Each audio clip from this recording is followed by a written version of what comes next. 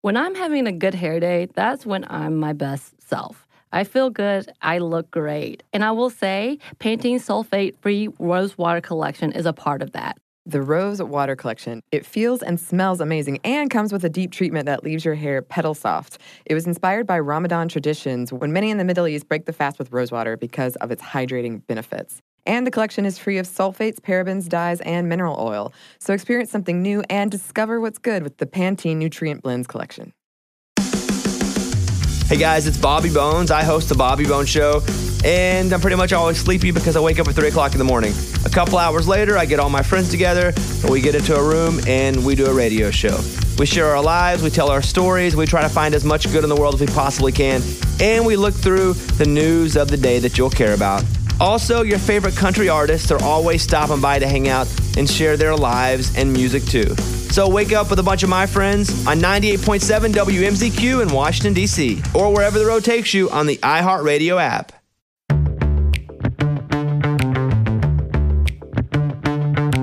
Hello, this is Annie. And this is Bridget. And you're listening to Stuff Mom Never Told You.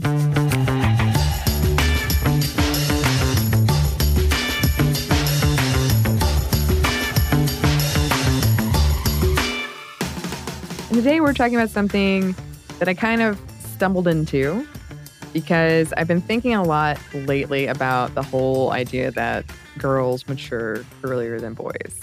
And I was thinking about it and wondering if there's any actual scientific evidence to that or if it's just more BS that it's expecting girls to take on more responsibility younger and kind of giving boys a free pass. This definitely sounds like one of those things that we just say without any real evidence, you know, along the same lines as women are cleaner than men, therefore women do the cleaning, or women are better at blah, blah, blah, therefore men, you're off the hook. Just one of those easy things that we say, never bothering to see if there's any actual evidence to whether or not it's true.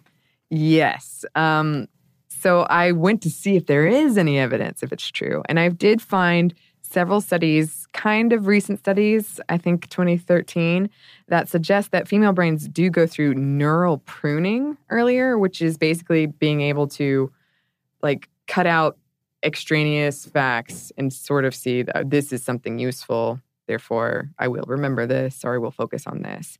And it makes me think of Hermione Granger of Harry Potter and the Deathly Hallows when she says, ooh, should I do my Hermione accent? Yes, you absolutely should. I have to.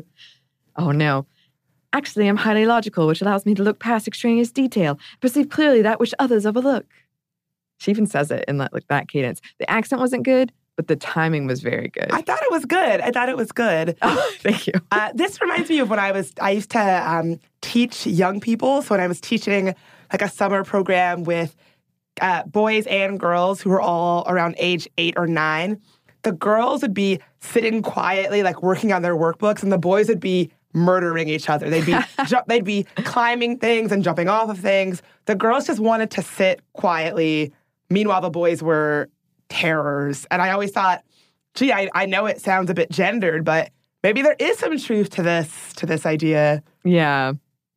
I remember in particular one time having what was a useless fight with my mom about how my younger brother got away with so much more than I did at that age. And she said something along the lines of, well, girls mature faster. Like, he's not going to be how you were at that age. And I just remember being so angry about it. Different rules. And also, your mom is basically saying if you did the things that your brother did, you would get in more trouble, but he, quote unquote, can't control himself. Right. So he kind of gets a pass. It is annoying. Right. And I think when we say girls mature faster than boys, we're not talking about neural pruning. I think what we're talking about is they're more well-behaved at a younger age. And I think that has to do with what society says is acceptable for girls versus boys at younger ages. And I did see more than once that this was an argument so that older men could date younger women. Oh, they'll use... An older guy who wants to date a younger woman will use... I've seen so many things used to justify that pairing. Not that there's anything wrong with it. I'm No, just saying, totally you'd be not. surprised the things I've seen to justify why that's a pairing that is the most natural. Yes, exactly. Like if that's I don't really have a problem with that type of relationship as long as it's strange to hear outside society justify it on like a big scale with, oh, girls mature faster than boys. Same. I agree completely. Yes. And if you're listening to this and you're looking at the episode title like, what? All of this led to today's topic, which is emotional labor. And a disclaimer right off the top, most of the research and discussion about emotional labor that we found was very heterosexual, cisgendered. We'd love to hear from listeners outside of that narrow window. But, all right, let's talk about emotional labor. Let's break it down. Mm-hmm. So it's actually been coming up kind of a lot. If you're someone who spends a lot of time online or in feminist spaces, I feel like it's a term that we are all sort of collectively thinking, oh, that's the word for it. You can think of emotional labor as the often mental work of caring. And in our society, most of that work, well, it pretty much falls on women. Yeah. It can be performed by anyone, but women have been conditioned to do a majority, whereas men typically get to opt in or opt out. They opt in and they opt out. And when they opt in, I feel like we basically throw a parade. It's like, oh my God, he remembered to do this thing that I do all the time. Yep. Burr, burr, burr, burr, burr, burr, burr, burr, burr. It's like confetti raining down from the sky. Meanwhile, where's our parade for doing the emotional labor 9 out of 10 times, which I think is when it falls to us? A lot of things about emotional labor do tie into things we've discussed a lot on the show. Women's fear of being called a nag, how even in the most equal relationships, women do seem to do a lot of the managing of scheduling and appointments, kind of house management. And so examples of emotional labor would be asking questions and listening to the response, scheduling things, remembering important dates like birthdays, coming up with gifts, anticipating needs, reminding someone that they are loved, detecting a change in mood, patiently allowing someone to vent. A lot of things like that do sound to me like, yes, these are the things that you do in a relationship. I'm sure for a lot of the women listening, the list of things that you just gave sound like things they do every day without giving it much thought, because we kind of have to. If you're in a relationship, if you have kids, if you're even in a workplace, these are things that need to get done. And if men aren't doing them, they just sort of fall to us. And we sort of just have to pick up the slack. And it's not fair. But like when I first heard of this concept of emotional labor, it had not even occurred to me. That was the first time that I saw how unequal it was. I guess I'll put it that way. That even in places that are not, romantic relationships, in workplaces, it's like you get somebody a coffee once and you're the person who gets coffee. You plan a birthday, you buy a birthday card for someone once and you're the person who remembers birthdays. And if you don't, it's you're dropping the ball. But why was that ball falling to you in the first place, Yeah. It's like I never quite noticed how many different tasks that were frankly like not my job fell to me because it just did. Right. Yeah. And there is a huge Metafelter thread where a commenter put it this way: my partner is deeply and willfully blind in this area. He, like many men, is convinced that engaging in emotional labor is voluntary because for him, it always has been. And I think for women, it's just expected of us. It is. That's why I found this example that another woman shared on the thread to be so interesting. Basically, she was married and her husband handled most of their daughter's ballet stuff, taking her to practice, to recitals, doing her hair, all of that. So then one day she actually shows up to drop off something and she's like, oh, hello, I'm, Susie's mom. And the other people at the studio were shocked. They were like, oh, she has a mother? What are you doing here?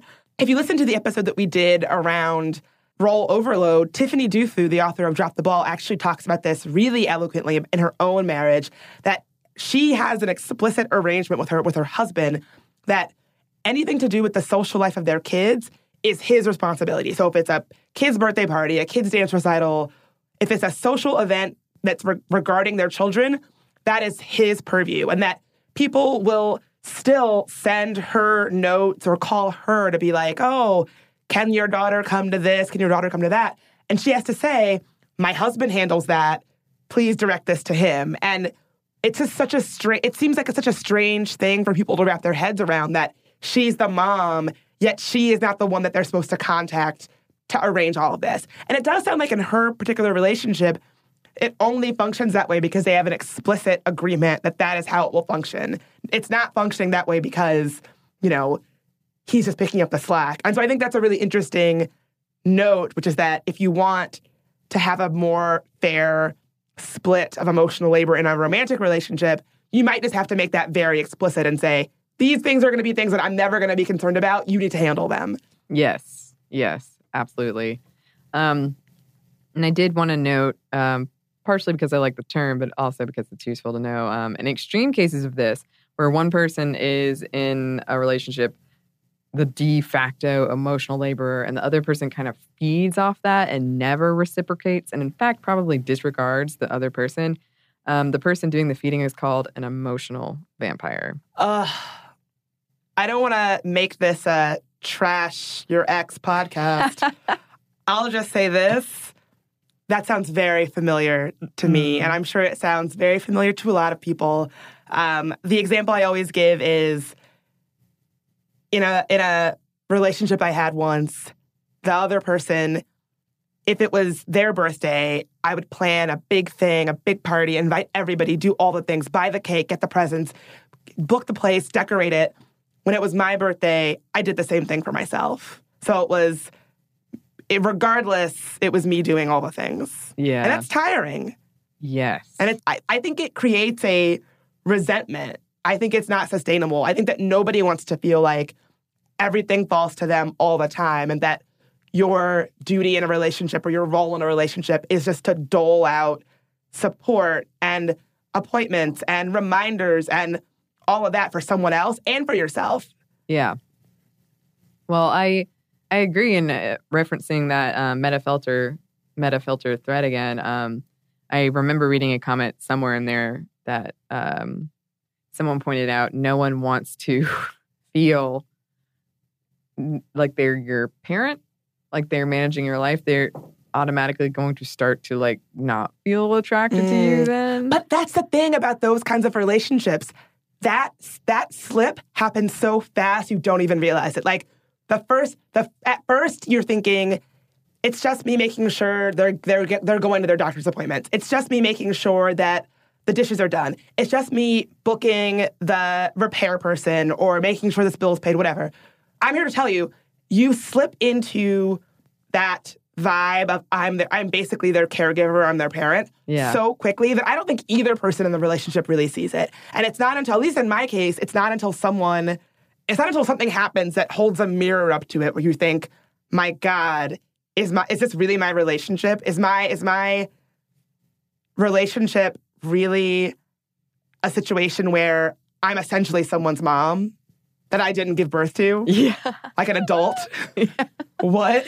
How did this happen? Yeah, I think it's such a gradual thing that you don't realize it until you find yourself doing something real out of pocket and you think, oh my God, like we need a hard refresh. Yeah, yes. One other note too is that single people do engage in emotional labor.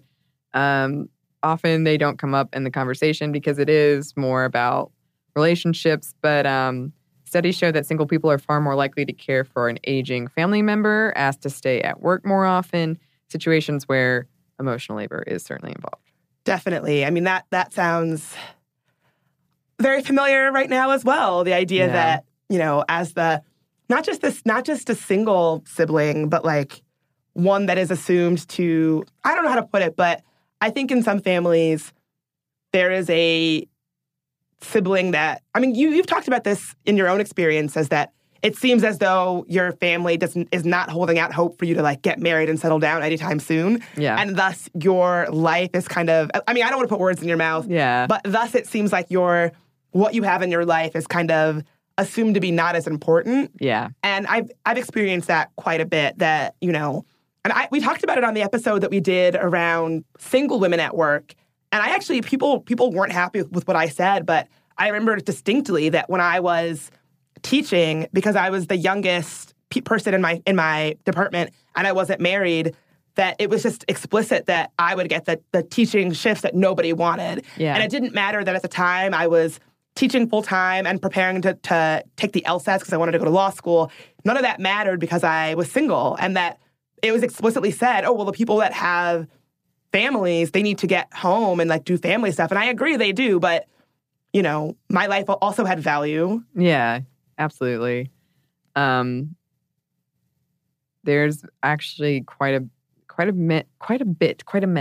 lot of studies about specifically looking at in families where the single sibling is just almost always the one that has to deal with kind of every family problem that comes up. So, well, it's because we have nothing of value in our lives. Yep. What are you, your cat, your Netflix, your vibrator?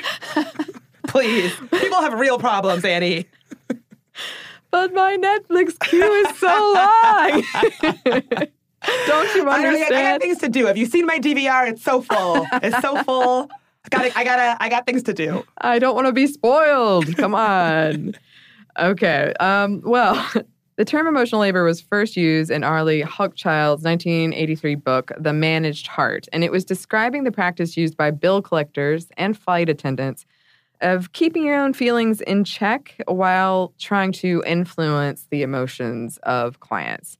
And this was tricky, and it was tasked largely to women and low-income workers, and it was unpaid. And Hochschild expressed concern that not acknowledging the work that emotional labor is would lead to resentment, anxiety, stress, and ultimately burnout. But we don't acknowledge that work. No.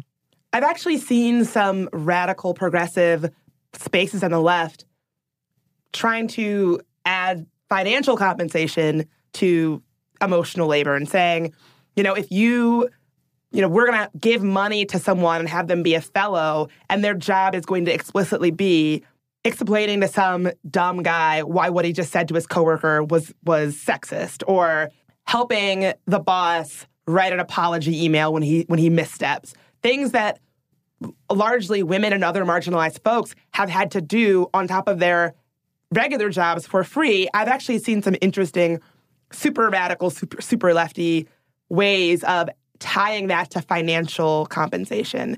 Someone I know, Jill Rainey, they have an organization that's all about funding emotional labor. And so if you need someone to, do something, rather than task that out unpaid to someone in your organization who most times is going to be marginalized, is going to be a woman, a person of color, a trans person, or some combination therein, pay someone and they will do it for you. Don't just pile that on someone else when they already have their other thing going on. Yeah. Yeah. And this, that definition of emotional labor has definitely not gone away. And I kind of thought of it as like service with a smile, which is still uncompensated in the workplace, particularly in the service economy. The practice of tipping illustrates it pretty well.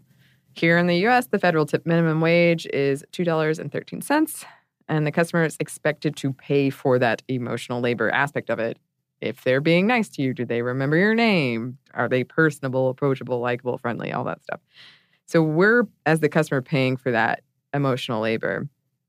And since women do make up a higher percentage of lower paid restaurant jobs, and also most likely to be harassed compared to any industry in the U.S. is the restaurant industry. Oh, we need to do a whole episode on this because it's out of control. It really is. It's so out of control. Yeah, it's pretty upsetting. And the concept of emotional labor is something that sex workers have tweeted about within their occupation as well, how they get paid for their sexual labor, but what about the emotional labor that they're expected to put in on top of that for no money?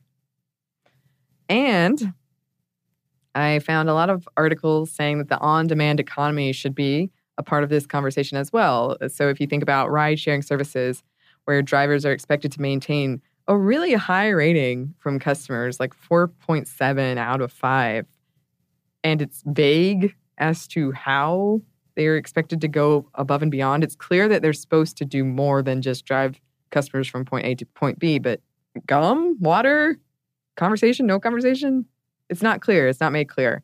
And so that's another kind of aspect of emotional labor that's still part of the like working conversation that we should keep having. Annie, just out of curiosity, when you get into a rideshare situation, is a 4-star ride the ride where the driver doesn't make chit chat with you?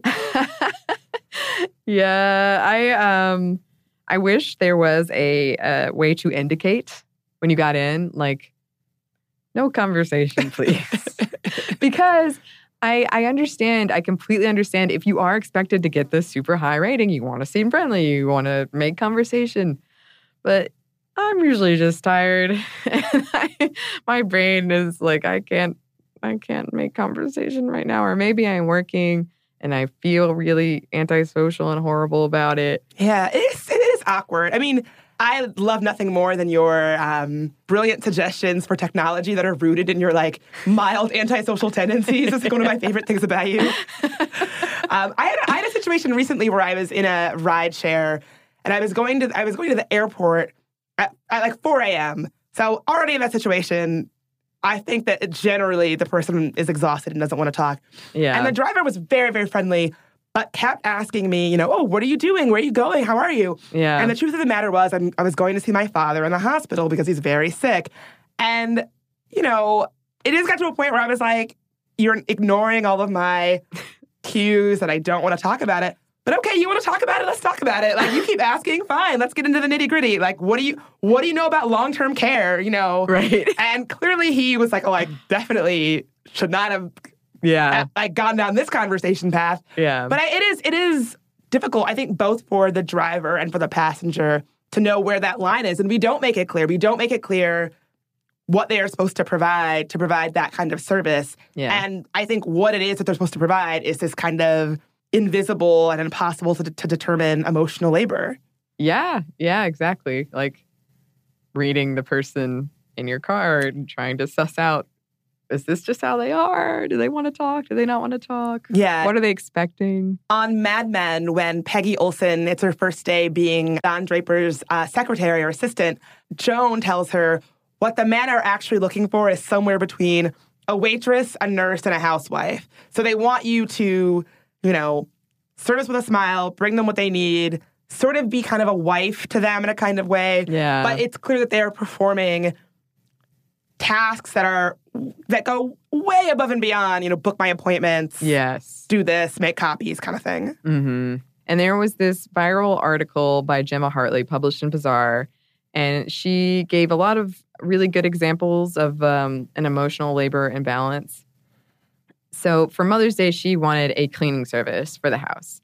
And she asked her husband, so her husband and 2 kids live in this house, and she wanted to not be the manager of the household for a day. She wanted her husband to get quotes from cleaning services, to do the research and the vetting and the scheduling, all of that stuff. And the house cleaning was a bonus, something that needed to be done. But the real gift was being free of the emotional labor it entailed. But her husband, whom she adores and loves and likes, and is a feminist ally, she frequently describes him as that, sort of kept waiting around for her to change her mind to a simpler gift, like a gift card or something. And it wasn't until the day before Mother's Day, he called one service, heard the price and decided it was too high, and decided he would clean the bathrooms instead. Okay, pause. First of all, if they're the kind of couple that if they are the kind of couple that's in a financial situation where, calling a cleaning service was in the cards, it's such a lesser gift to have a non-professional do it for you. That's all I'm saying. Yes. So beyond the conversation of like his misstep, right. Also, having your husband clean the bathtub is not a good gift. Yes. Agreed. And he kind of presented the question to her like, do you really want to pay this much for cleaning? Or I could just do it. I mean, I could do it. And she tried to get him to understand it totally misses the point of what she wanted, which is for him to do what she would have done. And that is investigate all the options, get recommendations from friends, handle the scheduling. And he did end up doing it. But when Hartley, the woman who wrote this article, when she passed by him to put away like his clothes that he had left on the floor, she tripped over some gift wrapping he'd left out for 2 days and then went into the kitchen and like retrieved a chair to put it away. And her husband was like, all you had to do was ask. And she responded, that's the point. I don't want to have to ask. And she later tried to walk him through the concept of emotional labor. And she wrote about how it was such a fine line to present it in such a way that didn't come off to him or he didn't see it as an attack on his personal character. And again, like this episode was kind of a revelation for me because this was a very big thing in my house. In my house, you didn't have negative emotions because that would upset my dad. And so now I have a really hard time expressing emotions and communicating about things that upset me. And this is like come all full circle to cause problems with my dad, who's like, you never communicate with me. And I'm like, yes. Yeah, remember how I wasn't allowed to be sad as a kid? Yeah, again, women are the drama queens, right? Anyway, Haley Swenson over at Slate argues that emotional labor is not the correct term for what Hartley is describing. And in fact, most of what people call emotional labor, we're not calling it by the correct name. She thinks a lot of these things are better described as maybe mental load or clerical labor or domestic labor or educational labor. And she points out that sociologists might refer to some of this as maternal gatekeeping or setting the terms for the appropriate ways for housework and parenting to be done, which is no good for anyone.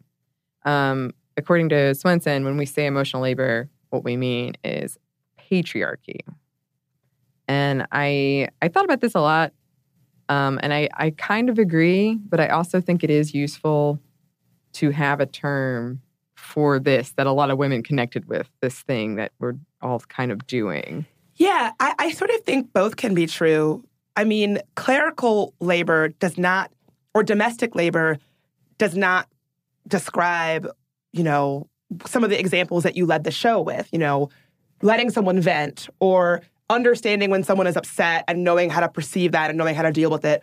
I think that as women, so much of what we talk about when we talk about emotional labor is about percepting and sort of knowing how to deal with people in an emotional way. And, that's not clerical work. Like clerical work is being asked to make the copies because you're the woman or something like that, right? Yeah. I think how I think of emotional labor, I think is so different, where it's maybe mental load is the right term. But again, so much of it is emotional. Like when sex workers are talking about what they have to do, that's not clerical work. That is emotional. Being expected to be sweet and charming and loving and like listen to the story that you really could give two shits about as if it's the most interesting story in the world, right? Mm-hmm. These things are emotional tasks in a kind of way. And I think that we do need to have an explicit understanding of their value as such, because they're not valued. And I almost, actually, as I'm saying this, I'm figuring out why I don't like this, because calling emotional labor, at least to me, clerical work or mental load divorces it from what I see as the emotionally charged nature of the work. And I think that just plays into the idea that emotional work, because we are so often associate it with women, we don't put value on it. And so I think by saying, yeah, it is emotional, and guess what? Emotional can be labor too, and that labor should be compensated and affirmed, and when you do it, you should be thanked or whatever. Yeah. I think that by taking the emotion out of it, I almost think that we should acknowledge it as emotional and then affirm it as such and attach the word labor to it, because emotional stuff is hard. It takes work, People aren't born being emotionally literate. It takes work, and we need to acknowledge that. The reason why I like that term, emotional labor, is because it seems to acknowledge that. Yeah. One of the things people often respond to a conversation about emotional labor with is, well, ladies, if you don't want to do it, then don't do it. But we can't really check out. And even if we could, again, that's not really the point. That's not a healthy relationship. And another common refrain, as kind of illustrated by that story we just spoke about, You just had to ask. But again. So there's this great comic by this artist, Emma. I think her last name might be Clitt.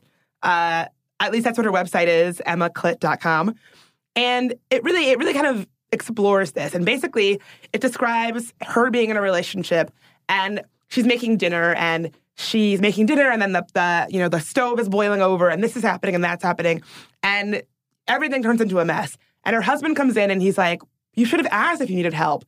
And she sort of charts that phrase, you should have asked, why didn't you ask? To this idea that, listen, when you tell someone you should have asked, you are basically deeming them the project manager of the household. And being the project manager takes more work. And so basically what you're saying is, you are the person in charge here and I am the underling. I'm happy to do what you want, but you need to assign me to things. Otherwise, I won't do them. And that's not an equal balance of labor. Even if you are, I happen to think that when people say, oh, why didn't you ask? They don't actually want to help because if you wanted to help, I mean, I pull the you should have asked all the time and I don't actually want to do something. So, don't play a player because I know what's up. But if you wait to be asked to help out around your own household, you are saying that you are the underling and the person who is doing the asking is the project manager or the boss. And that alone does not illustrate an equal balance of labor. Right. And there's another quote from the Meta Felter thread on why no isn't an option. Sometimes, especially when vulnerable children and elderly are involved, caregivers who are overwhelmingly women get trapped as the final decision makers. Everyone else has been able to say no, but the woman who is the caregiver, her no is treated as the worst of all the no's possible, visible in a way that the rest of the no's from the people and society around her who failed to help, so she finally had to say no, is held as a judgment on her. A judgment with punishment, social isolation, the withdrawal of practical support, down to outright misogynistic attacks because she's a, quote, such a cold bitch. Yes. Yes. I've seen it a million times. It's true. I think that as women, one of the words that we just can't say without some sort of harsh judgment is no. If someone asks you to do something and you're like, no, I can't. Honestly, people who are listening, try saying no to you don't actually want to do and see how people react to it. Because people react very strongly when a woman says no. And I think when it comes to household tasks, especially when you opt out of that, I think that people really hold you to a really harsh standard. Yeah. And another common argument that really, really bothers me, those things are pointless. So people like to get fixated on gift cards or birthday cards or gifts. And a lot of people who say, well, let's stop talking about emotional labor, say, those are a waste of time. But it's it's the thought that counts, right? And it's showing someone you care, whether with a card or gift or however that translates to you. I personally prefer drinks and food or some kind of fun thing. But it's thinking about the other person. It's remembering that. It's the work that goes behind. I mean, coming up with gift ideas is generally not easy, in my opinion. And those things are the social glue that hold together relationships and communities. And maybe in isolation, one or two of these things dropped doesn't matter, but all of them? Yeah. And think of it another way. Could you really, if you had a family and had kids, could you really say, oh, well, gifts are pointless? Yeah. So when it's Christmas time and because you've opted out of this pointless exchange of gifts. Yeah. And yeah, listen, this was my household a little bit where my mom was the one who made sure that we all had a nice Christmas, a nice birthday. Yeah. My dad was totally the dad who snuck his name on the card. Half the time my mom would write it and, that was the way it was. Mm-hmm. And if my mom had not been around, I don't think my dad would have gotten anybody a gift ever.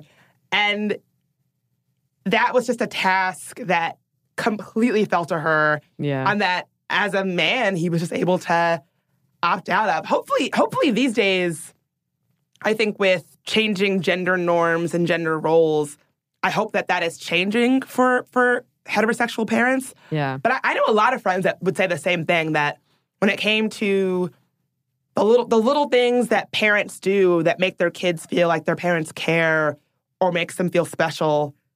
That was their mom, and their dad just was around for it. Yeah. So improvements. We're going to take a pause for a quick break, and then we're going to be right back with more talk about emotional labor.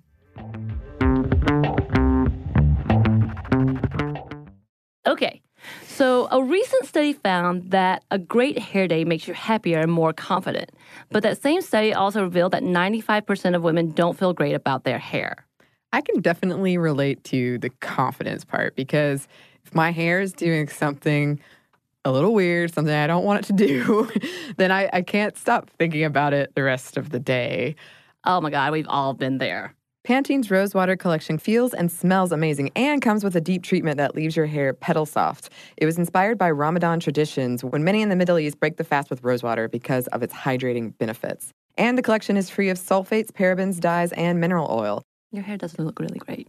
Thank you. I actually worked in a place for a while that was very sensitive environmentally, and we weren't allowed to use shampoos that had sulfate in them. So that's something that I look for these days. And bonus, I love the way that my hair looks now. So experience something new and discover what's good with the Pantene Nutrient Blends collection. This episode is brought to you by NBC's Good Girls. Okay, the new season of NBC's Good Girls is generating serious buzz.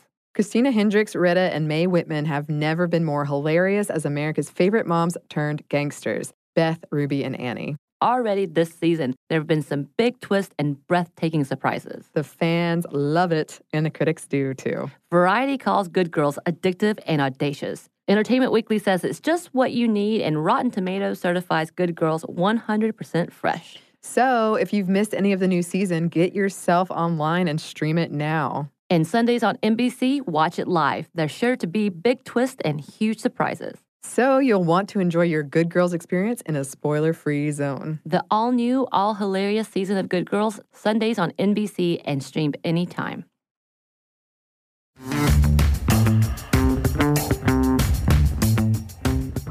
And we're back. Thank you, sponsor. So gender sociologist Dr. Lisa Hoover said, quote, in general, we gender emotions in our society by continuing to reinforce the false idea that women are always naturally and biologically able to feel, express, and manage our emotions better than men. This is not to say that some individuals do not manage emotion better than others as part of their own individual personality, but I would argue that we still have no firm evidence that this ability is biologically determined by sex. At the same time, and I would argue because it is not a natural difference, we find all kinds of ways in society to ensure that girls and women are responsible for emotions, and then men get a pass. So I actually have a anecdotal, but I think correct theory about this, which is that, of course, there is not a biological grounding for women being better at managing their emotions. But I think that we are taught that our emotions and the emotions of others are like that's our business, right? And think about shows like Sex and the City, where it's four friends sitting around trying to parse a text message a guy sent, right? Mm-hmm. It's ingrained in women from an early age that you should be talking about how you feel, and not just that, you should be talking about how the people around you feel, especially men. And, there aren't a lot of shows out there where it's a guy parsing how a woman is feeling. I think that we grow up as women with that just tacit understanding that, one, you have to understand your emotions. So talk to your friends about how you're feeling, write in your journal about how you're feeling, whatever, however it expresses itself. Sometimes I think in a healthy way, sometimes not in a healthy way, but it's important to think about how you're feeling and talk about it with your friends, blah, blah, blah. Two, we tell women it is important to parse, even if it's a guess, parse the minutia of how men and other people in your orbit are feeling. And so when you have, magazine articles that are like 10 ways to please your man, what's he thinking, that kind of thing. Yeah. The old trope of asking a man after sex, what are you thinking right now? I think that we are early on ingrained that it is our job to not just understand our own emotions, but understand the emotions of those in our orbit. And I don't think men feel the same way. And I saw this really great tweet recently that said, a man who is only in touch with his own emotions is not actually sensitive, right? Because if you were actually sensitive, you would be like women are kind of forced to be, which is that thinking about the other people's needs, how other people are doing, how are they feeling, what are they thinking, what do they need, and your own. But I think that we ask so little of men, emotionally speaking, that if a man is in touch with his own emotions, like that's good enough in a kind of way. Yeah. And I would say probably most of us, if you had to stereotypically think of the more emotional sex, you would say women. And that's something that we see over and over again, where like if a woman expresses emotion, she's being emotional. We just have this like assumption that women, they are the more emotional sex and that men are not. So there's probably a lot of that's in the mix as well. Yeah. And I describe myself as emotional. I'm a very emotional person. Yeah. I don't think it's a bad thing. And I think that the reason why I'm emotional is because it's taken a lot of work to get to a place in my life where I can identify very clearly and feel very clearly my emotions. Mm-hmm. And I'm really proud of that work. And I think getting to understand yourself emotionally and others emotionally is something that we, emotional literacy. Like I wasn't born with it, but it's a skill, and it's a skill I choose to work on and refine.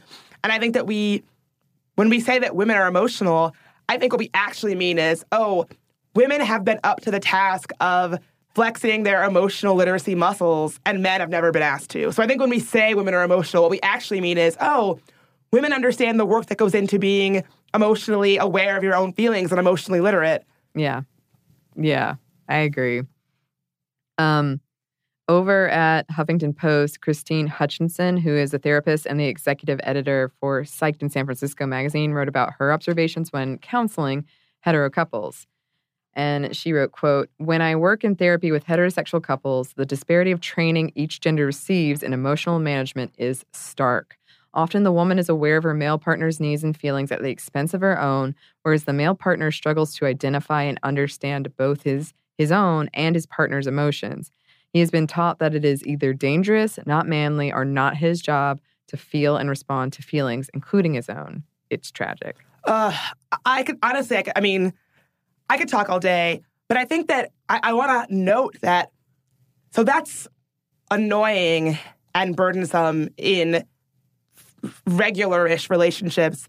But if you take that to its ultimate location, it can be really toxic. A man who does not feel any responsibility to navigate or understand his own emotions, that can be really toxic to the point where it's dangerous. Yeah. And I think, we have these men who are feeling intense feelings and they have no clue how to navigate them. And so they take those feelings out on other people, or they burden other people with them, or in the ultimate perversion of that, they harm others because they don't understand their own feelings and are not up to the challenge of navigating their own feelings. And so in a healthy-ish romantic relationship, having a partner who is not taking responsibility for their feelings is annoying. But I think the ultimate perversion of that can be really dangerous. So not just this relationship isn't working out, but actually dangerous. Oh, yeah, absolutely. And she also talked about when male clients tell her that their partners blew up at them or that something came out of nowhere. And she would wonder if it really had, or perhaps that the woman in these relationships had been communicating, and the men who had never really been expected to listen or respond didn't listen to or respond. It's the dishes again, Bridget. I know. When are we going to get to read yours? Was it 30 pages? It's 30 Your 30 pages. pages on the dishes. I do. You're the Martin Luther of dishes. I could just nail it on the podcast studio door. And despite what it may sound like, kind of going off what you were saying, Bridget, this is definitely a case of the patriarchy hurts everyone. Studies have found that not only do men have less meaningful relationships, but that widowers face a far tougher time adjusting to their new single status. and have higher rates of mental disorders and suicides. Divorced men cope more poorly than divorced women as well. And both have been attributed to the fact that they don't have meaningful contact with their family and friends. A Harvard study found an 82% higher risk of heart disease in isolated men when compared to those that have stronger, meaningful relationships. And another study from the New England Research Institute found that for 66% of the men surveyed, their wives were their main source of social support. And the study concluded, quote, clearly subtracting a wife greatly increases a man's risk of isolation. And it's fair to say there are a lot of things that factors that play there, but I would love to see what the numbers are for women. How many women rely almost entirely on their spouse for their primary social support?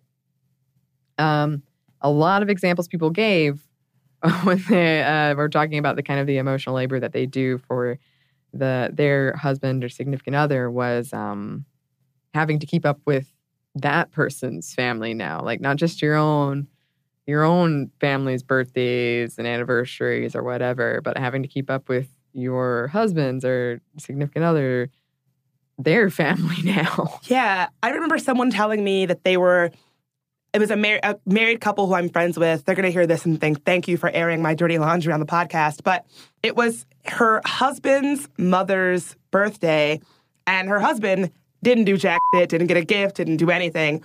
And somehow it fell on her that because the mother had not been given a gift, rather than thinking, oh, my son dropped the ball, it was, you didn't remind him, you didn't, buy a gift, you didn't do this. Mm-hmm.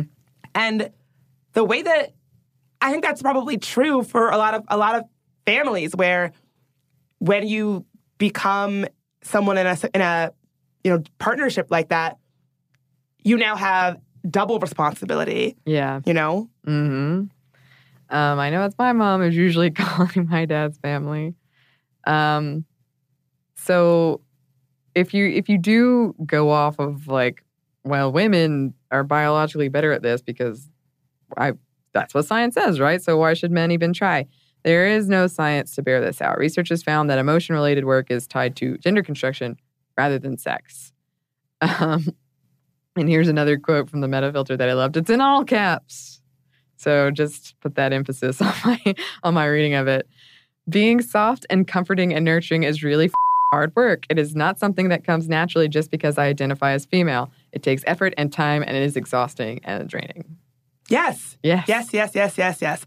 And also, outside of the context of a romantic relationship, if you were doing the work of being comforting and soft and a good listener, blah, blah, blah, in a workplace, we should acknowledge that is extra work that you're doing, whether it's compensated or not, or valued or not. It is work. Yes. It's work. We're not just good at being, I don't know how many dumb jokes I've had to laugh at in meetings that I didn't think was funny, but you do that because that's what we're socialized to do, and it is work. One thing I kept coming across, too, is that since we've been trained to not make men feel inferior, and since a lot of these dudes are good dudes, and we don't want to make them feel like we're attacking them, we are having trouble finding a good way to approach it, which may lead to women blowing up or becoming overly critical or continuing in silence.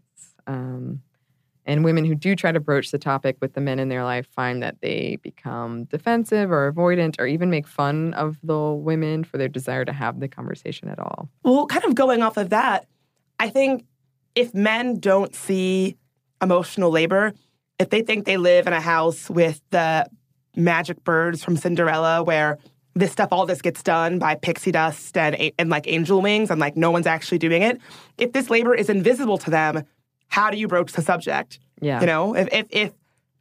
If someone that you live with thinks that his doctor's appointments get made by magic, he doesn't know a person does it, how can you even sit down and broach the conversation of why you don't think it's fair? Yeah. Yeah. You have to have a starting place for the conversation to happen. And I did find that this whole thing extends to the bedroom, to sex, or wherever you're having your sex if it's not in the bedroom. So take faking orgasms.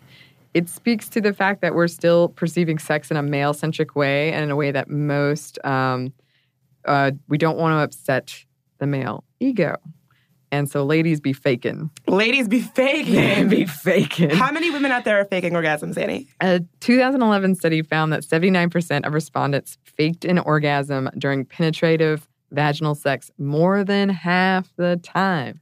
Wow. Yeah. That's a lot of moaning and groaning and oohing and ahhing. We should all be getting Academy Awards. a lot of Meryl Streeps out there. Really?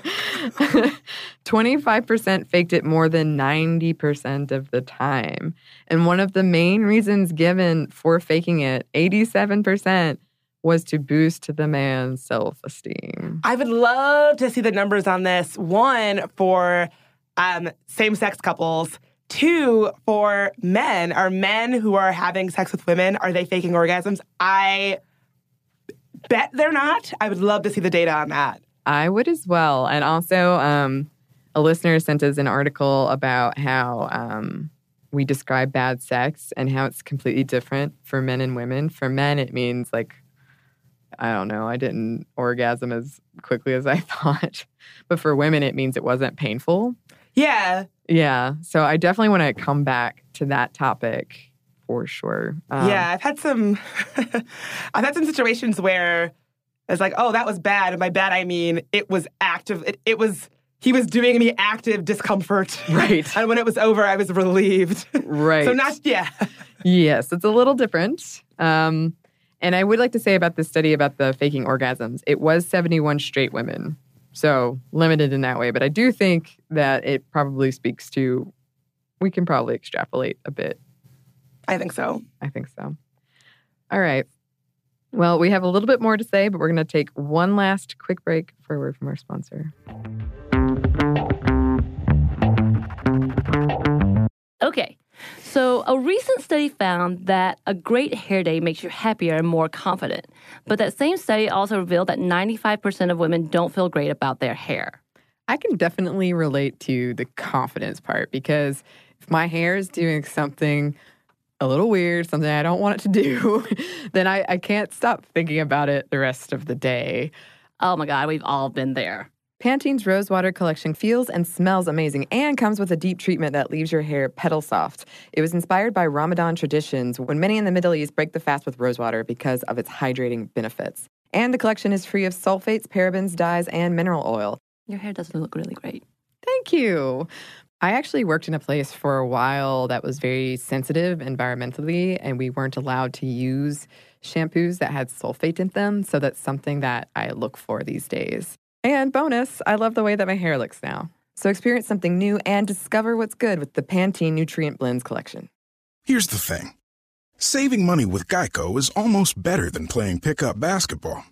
Because there's always that guy who joins your game.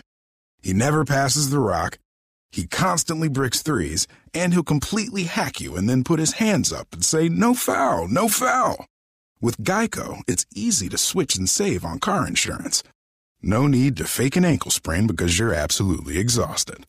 So switch and save with Geico. It's almost better than sports.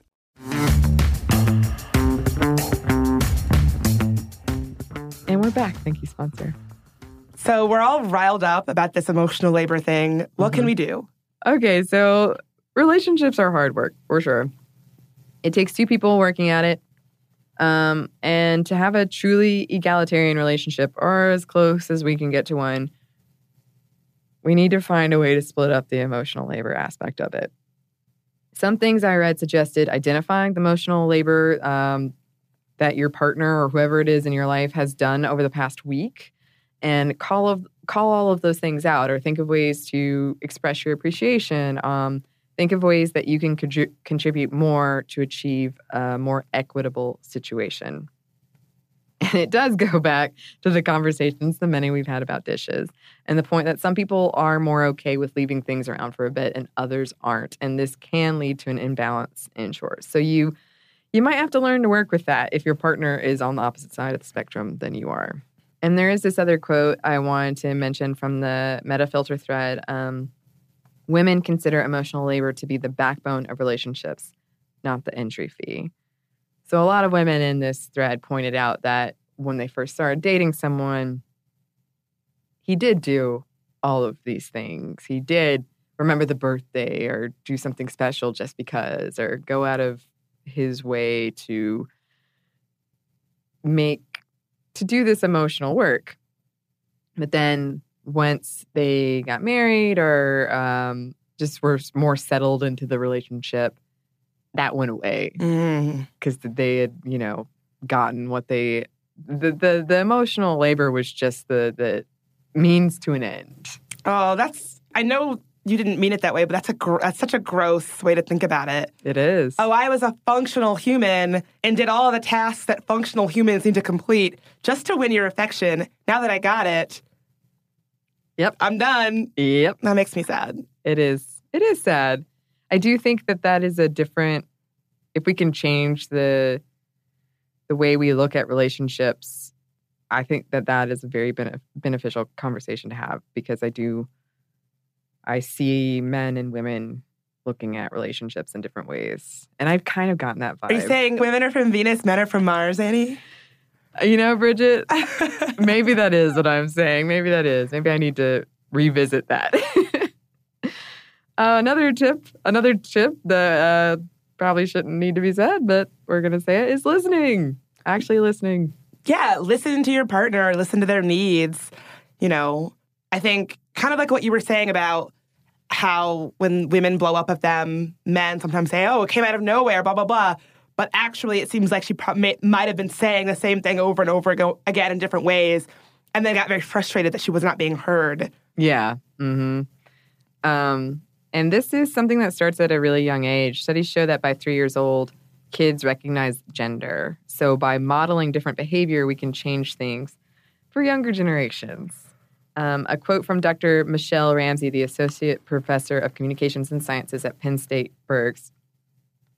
Quote, for parents, this means making sure that one spouse does not do more of that type of labor than the other. Speaking in terms of how emotional labor is currently divided, girls will hopefully learn not to expect to have to do that labor, and boys will hopefully learn not to expect females to do that labor for them. Children watching parents share that emotional labor will be more likely to be children who expect that labor to be shared in their own lives. So we need to start early and redefine some gender roles. To me, some of this sounds so basic, but maybe people don't know. Yeah, maybe people not. People don't know. Another tip I have, if you are in a workplace and you find that, women are doing a lot more of the emotional labor in a professional setting, things like office birthday parties, getting that birthday card, any of the little things that aren't someone's job that they end up doing, try to find a more equitable way to do that. A chore wheel, something like that. If one person is always washing everyone's mug in the kitchen and it's not their job, try to figure out why that is. If you're someone who is a decision maker in a workplace, you have the power to make a change and have that not be the case. Absolutely, yeah. So I hope that this episode is useful to you listeners. It was certainly useful for me because I hadn't really been able to express that. Like, I knew that this was happening. I just didn't really have the words to express it. So it was a really eye-opening episode to do the research on for me. Same. It's again, this is sort of like our gaslighting episode. It's empowering to have a shared language to understand a lot of the crap we're all dealing with and have been dealing with, maybe without a way to describe it. Yeah. So I think it sounds so dumb and so basic and so surface, but being able to have a word to describe something that so many of us are dealing with, and sometimes dealing with alone and silently and in a frustrated way, I think is empowering. I do too. And as someone who I've seen so many of my friends' moms get kind of stuck in divorces where they can't leave because they don't have any money. And just to hear them say, like, I wish I had gone to work or I'd say something away. And I always feel so frustrated because you were working, like you were raising children and you just weren't getting compensated for it. That's, like, don't even get me started. That's a whole other episode. But yes, times 100. Yes. Like, we do not value the labor of women. We do not value labor that is associated with women. We do not value domestic labor, labor within the household. The work that you just described that woman doing, if her husband paid for that work outside of the home, do you know how much she would be making? A lot of money. So it is work, very clearly, and we don't value it, and we should. And if she was charging her husband in an itemized fashion for all the stuff she did, cooking, cleaning, raising kids, shuttling people places, appointments, she would have so much money if it was compensated. It just happens to not be compensated. Yes. Yep. Sorry. No, I so agree. And I wrote out, I tried to show a woman in my life this, where I wrote out, this is how much you would have made per year. You make bank. Yeah. If someone had to hire someone to do this. All the things. Yeah. So definitely we've given ourselves more homework. But in the meantime, it's time for listener mail. Oh, Dylan adds that. I mean, you could add it in too. Yeah, Dylan, producer Dylan, I got you handled. Don't worry about the listener mail sound effect. I'm going to do them from now on. Bridget does all the sound effects from here on out. Okay, so this first one is from Patrice. I just listened to your episode from May 30th on Kim K and appetite suppressants. This one really hit me hard because about a year ago, one of my coworkers started using Isagenix, which is essentially a pyramid scam. One person starts using this meal replacement shake and doing cleanses, and they lose a bunch of weight and feel great, and then they start selling it to their friends and so on. So last year, my coworker got me on it, and you replace 2 meals a day with these shakes and then only have 100-calorie snacks in between. You did this for 5 days, and then you did 2 days of cleanses where you drink this nutrient supplement and are only allowed 1 apple or one of their whey snacks to eat throughout the day. After the first day I tried this, I felt a little off and lightheaded, but I was committed to finishing because 1, I wanted to lose the weight and see results, and 2, I had already spent the money on these products. So after the first 2 months of this crazy schedule, I was starting to see results. I lost weight and inches around my waist. So naturally, I ordered more shake powder and cleansing kits. Now I'm the type of person that gets bored with food very easily. And after about another month of this, I was starting to miss food. I felt constantly hungry because I had lowered my calorie intake and I just straight up missed chewing food and all the different flavors that come with it. So I gave up this crazy shake fad. And guess what? I gained all the weight back and then some.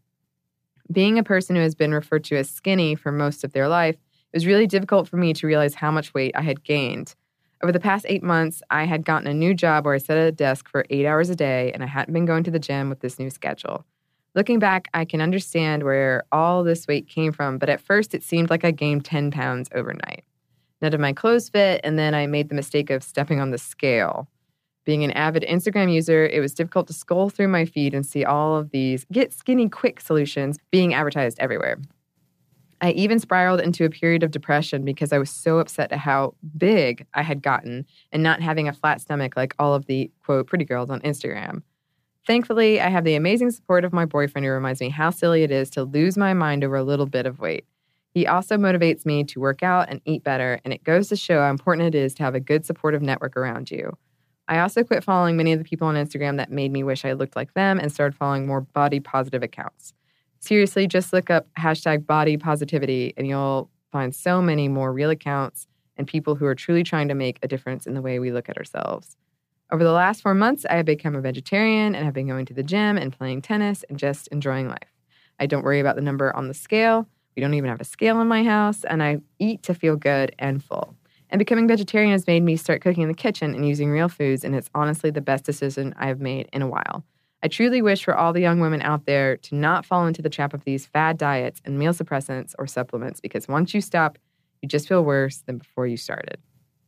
Yeah, I'm someone who at one time would have definitely tried this, have definitely tried something like this. And it is, I mean, when you think about it, when you step away, it's so almost disturbing. Not necessarily this story, but I remember reading back in the worst days for me, I remember reading this tip and it was watch yourself eat in the mirror. Ooh. Because you were supposed to be disgusted with how you perceived yourself and the fact that you were eating. And it's just so upsetting that these messages are so powerful and they're everywhere and prevalent. So I do hope that we move away from that and we learn to enjoy life. Yeah, what I wanted to point out in this letter was that I'm just so happy that it sounds like she's gotten to a place where she has a positive and a healthy relationship with food, where she's cooking at home and using healthy ingredients and eating because food tastes good and it's fun to eat, and eating to feel good. You should not be repulsed by the idea of you consuming food, which we all need to do to live. Eating, I mean, at least for me, it's and I think for you as the host of a food podcast, it should be something that can bring joy. And I'm happy that she's found a place where it sounds like cooking a big vegetarian meal in her kitchen full of healthy, fresh ingredients makes her feel good. Yeah. It makes me happy. Yeah, Invite us over for dinner. Please. Oh, please. We'll be there. Our next letter is from Marin. Beautiful name, Marin. Meherin. Gorgeous name. I'm a little behind on episodes, and I just listened to the episode on stalking. First of all, I want to thank you guys for doing an episode on this topic, as it's important and scary. I agree that the media, both fiction and journalism, are complicit in normalizing stalking behaviors. I did, however, want to share my perspective on one of my favorite movies, Love Actually. This movie is about different types of love and how that plays out in our lives. Bridget, you said that the woman who chooses to take care of her brother is vilified, but by whom? Her new suitor seems to understand. It's an example of how her love for her brother outweighs other loves in her life. With Alan Rickman and Emma Thompson's characters, Alan Rickman cheats on her, whether emotionally or physically, we do not know, and it breaks her heart. That is an example of how love can hurt. Just because someone betrays you doesn't negate your love for them. And in the end, we see that she stays with him, but their relationship is strained. The movie does not teach us that cheating is okay. It just shows that, unfortunately, cheating happens. And the most controversial character, the guy with an unrequited crush on Keira Knightley's character, one, he thinks he's, quote, in love with his best friend's partner. He keeps that to himself. He doesn't pursue her. He actively tries to act cold and distant toward her so they don't become close. Two, he takes that creepy video of her at her wedding. This is definitely stalkery and is not okay and shouldn't be romanticized. However, he wasn't the official videography. His videography was creepy, but he didn't ruin their wedding. Three, in the end, he gives that speech on the note cards in order to, quote, explain himself to Juliet after she watches the creepy video that he didn't intend for her to watch and allow him to, quote, get it out of his system so he can move on. I always viewed it as, hey, I've always liked you. I think you're special. And then he left. I don't think it's childish or stalkerish at all. Should Julia tell her husband about the situation? That's her ethical call, not that guy's.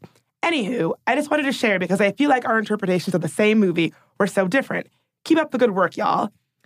Marin, thank you for writing in. It's funny, I actually got a lot of pushback on my strong stances on Love Actually. Marin, I gotta say, she makes the case very, very well for the movie showcasing different ways that love can play out. I will say that I do... So no one in the movie shames Laura Linney's character who is taking care of her sick brother. But I feel, so like, it's not a character who was like, oh, how dare you. Mm-hmm. I feel like we as the viewer are meant to see her choice as sad or bad. Mm-hmm. Like Marin is 100% correct. There is not a character in the movie that says, Laura Linney, what are you doing? But I believe that we as the audience are supposed to say, Laura Linney, you've got this hot guy that makes you jump up and down when he's in your apartment because he's so hot, and you're going to choose your ailing brother. I don't know. That's just my interpretation. Yeah. Actually, Marin is making me want to go back and watch it again. Rewatch. We add it to our ever-growing pile of Spenty movies we need to watch. Gotta invite Marin. We do. I really appreciated how several listeners wrote in and like kind of defending like a favorite movie of theirs. And it is interesting to have like such different takes on movies. I've been really fascinated reading kind of these really different viewpoints.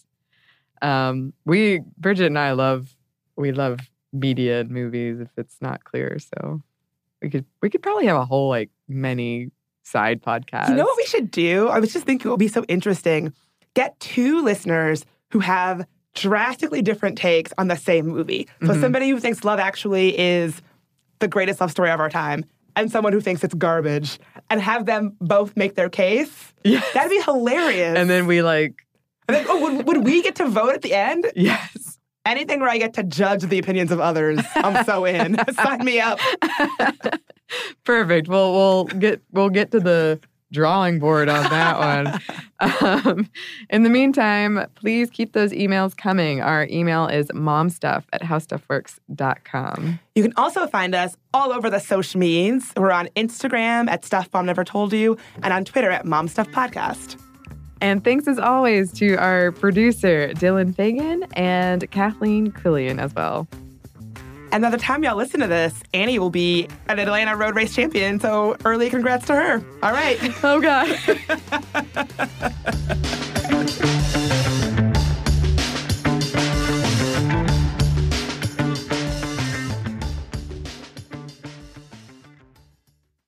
So here's something that some of you might find shocking.